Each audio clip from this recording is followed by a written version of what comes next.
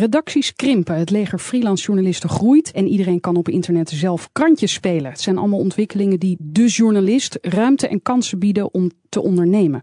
Hoe verandert deze nieuwe rol van journalisten het medialandschap? Ik praat daarover met Erik Smit, journalist onder andere bij de site Follow the Money. Jeroen Smit, schrijver van het boek De Prooi over ABN AMRO en sinds kort hoogleraar journalistiek in Groningen. Jullie hebben dus allebei een boek geschreven, meerdere trouwens. Maakt dat jullie ook meteen ondernemer? Erik Smit? Nou, dan ben je ondernemend bezig, zeg ik. Ik denk, je bent pas wat mij betreft ondernemer als je ook echt een bedrijf probeert op te zetten met meerdere, met anderen. Dan ben je echt een ondernemer. En je bent wel ondernemend bezig als je een boek maakt. Want je moet heel veel dingen zelf regelen en organiseren. En je moet het ook zien te verkopen. En daar hangt een bedrijfsmodelletje omheen. Nou, dat is wel ondernemend denken. Maar dat is iets anders dan ondernemer zijn. Maar dat ben je later gaan doen met Follow the Money onder meer. Ja, nee, dat is waar. Dus dat probeer ik ook met anderen te doen, met partners ook. En dat is, dat maakt, dat is een hele andere dynamiek is dat. Want je probeert echt iets te organiseren, anderen aan het werk te zetten en een vliegwiel te maken. En daar moet een bedrijfsmodelletje voor bedacht worden. En dat is hartstikke moeilijk in de media op dit moment. En met name in de journalistiek. Maar het kan. En daar ben ik zeer zeker van overtuigd. En ik denk dat ook juist de middelen die de journalistiek voorhanden heeft. Je noemde er al een aantal natuurlijk. Het internet. Iedereen kan eigenlijk voor zichzelf een kanaal beginnen eigenlijk. Kan gaan uitzenden. Of het nou televisie is eigenlijk. Of radio of wat dan ook. En dat opent natuurlijk een enorme hoeveelheid mogelijkheden. En als je daar creatief mee omgaat en daar dingen bij bedenkt. Dan weet ik zeker dat er openingen zijn om jouw verhaal te verkopen. Want dat is uiteindelijk wat je doet. En dat heb ik ook gedaan met de boeken die ik gemaakt heb. Dat is wat Jeroen ook gedaan heeft. Je vertelt een verhaal en je verkoopt een verhaal. En dat verhaal moet goed genoeg zijn dat veel mensen aanspreekt. Ik denk dat dus als je in staat bent om aansprekende verhalen te maken, dat je die ook weet te verkopen. Dus dat is eigenlijk de taak van de journalistiek. Maar is het daarvoor wel handig als je eerst een beetje bekend bent en dus eigenlijk een merk bent? Vanuit de oude media? Wat ik heel erg geloof is dat de journalist van de toekomst, die in dit geweld overeind blijft, is een journalist die zich gespecialiseerd heeft.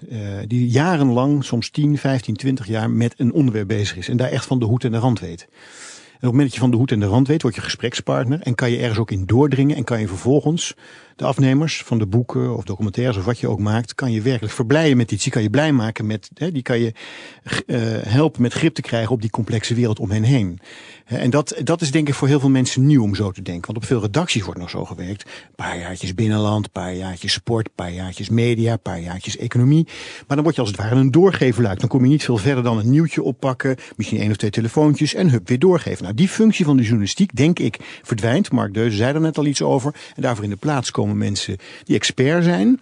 En die dus op 1 onderwerp iets goed kunnen. Althans daar heel veel van af weten. En vervolgens dat op meerdere manieren, zoals Erik net ook al zei, dat verhaal kunnen vertellen. Dus ze kunnen een boek schrijven of een artikel. Maar ze kunnen ook meewerken aan een documentaire. Maar ze kunnen ook een lezing geven of een dagvoorzitterschap of een combinatie van dat soort vaardigheden. Want dat verhaal moet je op meerdere podia kunnen vertellen. En dan ben je, denk ik, heel ondernemend bezig. Ja, Mark absoluut. Deuze, universitair hoofddocent aan de Universiteit van Indiana in Amerika. Journalisten moeten zich specialiseren, zegt Jeroen Smit. Dat is een manier om ondernemend bezig te zijn, inderdaad. Ik denk niet dat specialisatie per se noodzakelijk is. Ik denk voor sommige onderwerpen en sommige omstandigheden, sommige sectoren van de economie of de samenleving, een uitstekend idee, maar dat hoeft niet per se. Wat net gezegd werd, er zat iets heel erg goeds in. Is van het is niet alleen maar verhalen vertellen en daar onderzoek voor doen en dat dan te knippen en plakken over verschillende media. Dus zeg maar het klassieke journalistieke werk doen. Het is ook als journalist, als ondernemende journalist, zal je ook ideeën moeten hebben. Niet ideeën voor verhalen, maar ideeën over wat je als journalist allemaal zou kunnen doen. En wat mensen met journalistiek doen en hoe jij daar een rol in kan spelen. Ik denk ook dat de verhalen die journalisten te vertellen hebben, helemaal niet de kern hoeven te zijn van journalistiek ondernemerschap. Het kan ook een heleboel andere dingen zijn. En het is breder denken, buiten de bestaande grenzen van de journalistiek denken, kan, en ik denk dat Jeroen dat net ook al heeft gezegd, eigenlijk heel lastig binnen de muren van bestaande nieuwsbedrijven. En dat betekent niet dat die nieuwsbedrijven niet goed zijn of slecht zijn of stom zijn of zo. Maar die zijn natuurlijk gericht om maar 1 ding te produceren en dat is het product nieuws. Maar dat betekent ook dat journalisten, als ik even generaliseer, aan dat nieuwe idee moeten wennen. Ik bedoel, welk verhaal gaan ze vertellen? Want de meesten zitten inderdaad op een redactie en krijgen opdrachten, verzinnen vast ook zelf wel eens een verhaal. Maar hoe anders moet je dan gaan denken als journalist? Misschien kan ik misschien een beetje dommig voorbeeld, maar onlangs een student op onze universiteit die afstudeerde ook op journalistiek ondernemerschap. En ze moeten dan op het einde een groot examen doen op de universiteit om hun graad te krijgen. En een van die vragen die ik die jongen stelde was van mensen lezen nog steeds kranten. Het gebeurt niet heel veel meer, maar ze lezen het nog wel. Met jouw ondernemende en nieuwe media-oriëntatie en internet en wat dan ook, wetende wat mensen eigenlijk met nieuws doen. Wat kan je nou aan die krant toevoegen als journalist, waardoor het opeens interessant weer wordt? En toen zei hij van je bouwt een chip in die krant in die elke keer als je een pagina omslaat, dat tweet en op je Facebook update, zodat mensen, je vrienden weten wat je leest en daar met jou mee over kunnen praten. Nou, sommige mensen zouden zeggen, maar dat is toch niet journalistiek? Dan zeg ik, nee, dat is de journalistiek voorbij. Dat is snappen wat mensen met journalistiek doen. En daar kan je als journalist iets mee. Ja, maar verdiepen journalisten zich? Ik zie trouwens Erik Smit. Ik ben het er niet mee eens. Kijk, dat zijn natuurlijk allemaal technieken en methoden waarmee je journalistiek aan de man kan brengen, waardoor je het aantrekkelijker kan maken. Maar journalistiek is in feite natuurlijk één ding. We hadden het net even over de productie van feiten. Nou, die in feite worden die steeds minder op krantenredacties. Er worden steeds minder feiten geproduceerd. Als je er goed naar kijkt. Wat betreft is eigenlijk voor iedereen. Niet alleen op krantenredacties, ook bij de radio. Ook bij de radio. Televisie. Bij dit station ook. Er worden voornamelijk meningen geproduceerd. En wordt niet meer echt een fact-finding gedaan. En laat staan feiten controleren. Dat is een schitterend boek uitgekomen van de Brit Nick Davies. Flat Earth News. Ik zou dat iedereen aan willen bevelen om dat te lezen. Zeer zorgwekkend overigens. En daar zie je eigenlijk een tendens waarbij er eigenlijk alle nieuwsbedrijven steeds meer produceren, maar steeds minder aan fact-finding doen. En dat is in wezen natuurlijk toch de kerntaak van de journalist. En om dat gegeven moet je eigenlijk je bedrijf heen bouwen. Fact-finding. En dat moet verpakt worden in een aantrekkelijke storytelling. En dan is het inderdaad, wat voor technieken ga je gebruik maken, wat voor innovaties zijn er allemaal mogelijk om je verhaal aan een groot publiek bekend te maken en zorgen dat die er ook voor gaan betalen uiteindelijk, want dat is ook nogal belangrijk. Nou precies, want dan kom je op het verhaal, opinion is cheap, facts are expensive. Wie gaat dit betalen, Jeroen Smit? Wie betaalt dit? Om te beginnen ben ik een ontzettende optimist. Ik geloof dat mensen worden overvoerd met informatie, kunnen op allerlei momenten informatie krijgen, doen dat ook, zoeken dat ook op nu met smartphones overal. En de suggestie is dat mensen nou goed geïnformeerd zijn, maar ik ben ervan overtuigd, en dan spreek ik ook voor mezelf, dat je gewoon af en toe door de boom het bos simpelweg niet meer ziet. En dat je snakt, maar echt ook snakt naar duiding, naar van wat moet ik hier nou, hoe krijg ik hier een overzicht, ik wil me weer veilig voelen, zal ik maar zeggen. Dus ik geloof dat er een geweldige behoefte is, en die behoefte zal alleen maar groeien aan journalisten die van de hoed en de rand weten en vanuit die kennis en die expertise het overzicht hebben en goede reconstructies kunnen maken, goede reportages, ook goede onderzoeksjournalistiek werk kunnen verzetten. Maar ik geloof dat Mark Deuze het daar niet mee eens is, hè? Nou, in zoverre ben ik het er niet mee eens, is dat die behoefte aan duiding is een analyse die journalisten heel graag over zichzelf maken. Dus, Jeroen Smit lacht nu.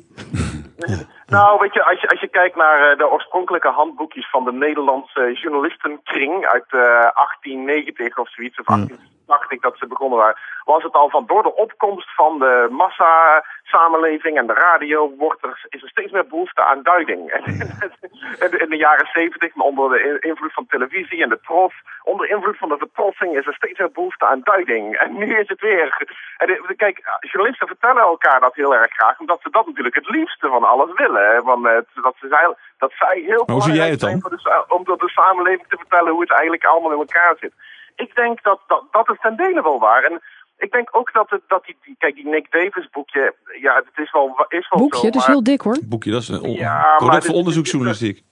Ja, maar wetenschappelijk is er van alles mee mis, maar wat er daar ontbreekt is eigenlijk het zicht op het feit van dat er juist veel meer aan fact-finding wordt gedaan in deze media-economie dan ooit tevoren. Alleen heel veel wordt niet door journalisten gedaan die bij bestaande kranten of omroepen werken. En daar heeft Nick Davis volledig gelijk in. Oké, maar dan zijn we weer terug bij waar we begonnen. Dus de journalist als ondernemer, in steeds meer gevallen los van de redacties. En we waren gebleven bij wie gaat het betalen? Ja, nou, mag ik eerst een optimistische vaststelling doen. Er zijn, iedere dag worden er in dit land nog steeds zo'n 3,5 miljoen, 3,3, 3,4 miljoen betaalde kranten kranten door het land gestuurd. Dat betekent dat er ongeveer zo'n 3,5 miljoen huishoudens zijn, bijna 50%, die ieder jaar, wat zal het zijn, €350 overmaken voor dat abonnement.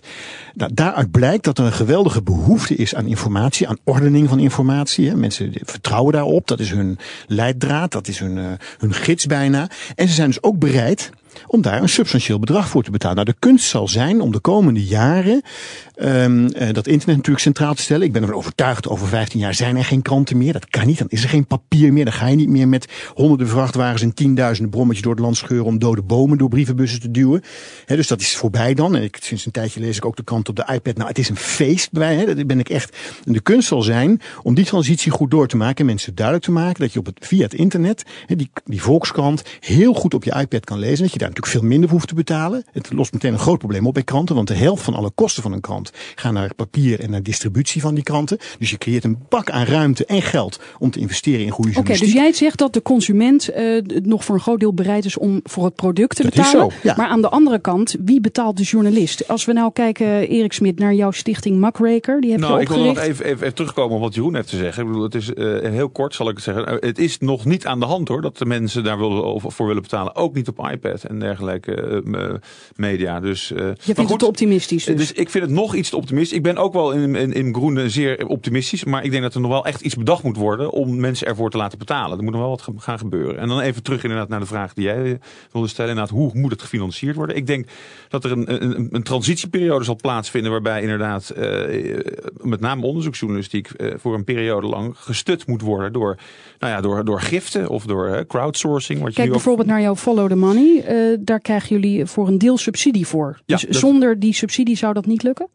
Jawel, de facto staan we eigenlijk ook al zonder die subsidie. Maar het is buitengewoon fijn om iets achter de rug aan te hebben om te kunnen investeren. Het Stimuleringsfonds voor de Pers heeft ons daarbij geholpen. Nou, we zijn de volgende ronde bezig om onze volgende tranche binnen te krijgen. Nou, dan is het heel fijn omdat wij inderdaad ook met e-books en inderdaad iPad-achtige applicaties aan de gang willen. Dan moet je geld hebben om iets te kunnen investeren. Nou, dat heeft de gemiddelde journalist. En dat zie je in Amerika al meer, Mark Deuze, dat liefdadigheid eigenlijk de journalistiek steunt. Ja, nou moeten we ook wat dat betreft de situatie in Amerika niet al te zeer verheerlijken. Want nee, niet verheerlijken, maar er zijn een paar mooie voorbeelden van bijvoorbeeld bankiers die ProPublica steunen. Waar een hele groep journalisten mooie verhalen maakt. Ja, absoluut. En er gebeurt heel veel. Gebeurt ook met individuele journalisten, met inderdaad tal van blogs en dergelijke. De liefdadigheidscultuur in Amerika komt wel uit de totale afwezigheid van overheid. Hè? Dus de overheid steekt er geen enkele dollar in wat dan ook. Dus de Nederlandse houding of de Europese houding van kan daar niet een overheidssubsidie voor komen? Die vraag wordt hier niet eens gesteld. Nou, die wordt hier ook steeds minder vaak gesteld. Dus de vraag is eigenlijk, want Barbara Streisand, om maar iemand te noemen, die geeft geld al jarenlang, miljoenen, aan het Center for Public Integrity. Doen ook onderzoeksjournalistiek. Wie is nou de Nederlandse Barbara Streisand, Jeroen Smit? Zie jij daar iets in, dat dit gaat gebeuren? De Nederlandse Barbara Streisand, wat een vraag. Ik heb werkelijk geen idee. Er schieten allerlei namen door mijn hoofd. Maar ik zou niet weten. Nee. Ik kijk naar mijn overbuurman. Ik denk dan bijvoorbeeld aan Nina Brink. Dat is ook zo'n struise dame. En die heeft bovendien een behoorlijke zak met geld. Hè, dus die kan wel wat doen. Nou ja, en die is overigens ook, ze financiert nu ook iets. Ja. Hè, een initiatief, zag ik. Moods, dus die is daar wel een beetje mee bezig. Nou, dus Pieter Storms eigenlijk, haar man doet dat. Maar goed, is dat een voorbeeld? Is dat een goed voorbeeld? Pieter Storms, die doet het. Ik denk toch wel dat het geld van Nina afkomstig is. Dat is een media-initiatief, persinitiatief. Alle initiatieven die juich ik toe, ook als het van haar komt. En het is ook heel goed dat zij in plaats van iemand naar de rechtbank te sleuren, dat ze het maar zij nu investeert. Laten we even één ding kunnen we wel met elkaar vaststellen. Het is wel heel ernstig gesteld met de journalistiek, kwaliteitsjournalistiek, als dat afhankelijk wordt gemaakt van liefdadigheid. Nou, dat vind ik denk dat dus zou ik niet. zeer zorgwekkend vinden. Ik hoop dat is dat zo erg? Nou ja, dat is niet te Want volgens mij blijkt daar juist uit dat de burger, en dat is dan toevallig een bekende burger, het belang inziet van feiten. Ja, dat is ook prima dat het gebeurt. Alleen als dat het moet zijn, het financieringsmodel van kwaliteitsjournalistiek, dan maak ik me grote zorgen. Ik ben ervan overtuigd dat heel veel burgers, nogmaals, dat die echt de ruimte hebben in hun portemonnee, die ook heel graag goed geïnformeerd willen worden. Jij zet in op de burger. Ja. Ik denk dat het ook tijd is om even zorgen te gaan maken over de kwaliteitsjournalistiek. Het gaat bergafwaarts daarmee. En de betaalmodellen zijn nog niet 1, 2, 3 terug, zijn ook nog niet uitgevonden. Je ziet het aan Murdoch, die met The Daily is uitgekomen. Dat ding dat kost bakken met geld en verdient nog bijna niks. En dat is, hoewel het er schitterend uitziet, het is het nog niet. Dus betaalmodellen en kranten achter betaalmuren zetten. De oplossing is er nog niet. Dankjewel, Jeroen Smit. Jeroen Smit, journalist en hoogleraar journalistiek. Mark Deuze, hoofddocent aan de Universiteit van Indiana. Zijn boek Media Life is net uit. Volgend jaar verschijnt Beyond Journalism. En Erik Smit, journalist onder andere bij Follow the Money. Ja, helemaal bij Follow the Money. Helemaal bij Follow the Money. Ja, die stichting Muckraker, daar wil ik jou alsmaar weer bij. Die is ook nog steeds van jou, toch? Nou, die is niet van mij. Die heb ik wel mee helpen oprichten. Oké. Dit was Mediazaken, ook te volgen op Twitter. Dit was Frederique de Jong. Misschien hoort u mij binnenkort op een andere zender. Ik noem geen namen, maar misschien is het wel de concurrent. Ik noem wel mijn Twitter-adres, @Fredier. Dag.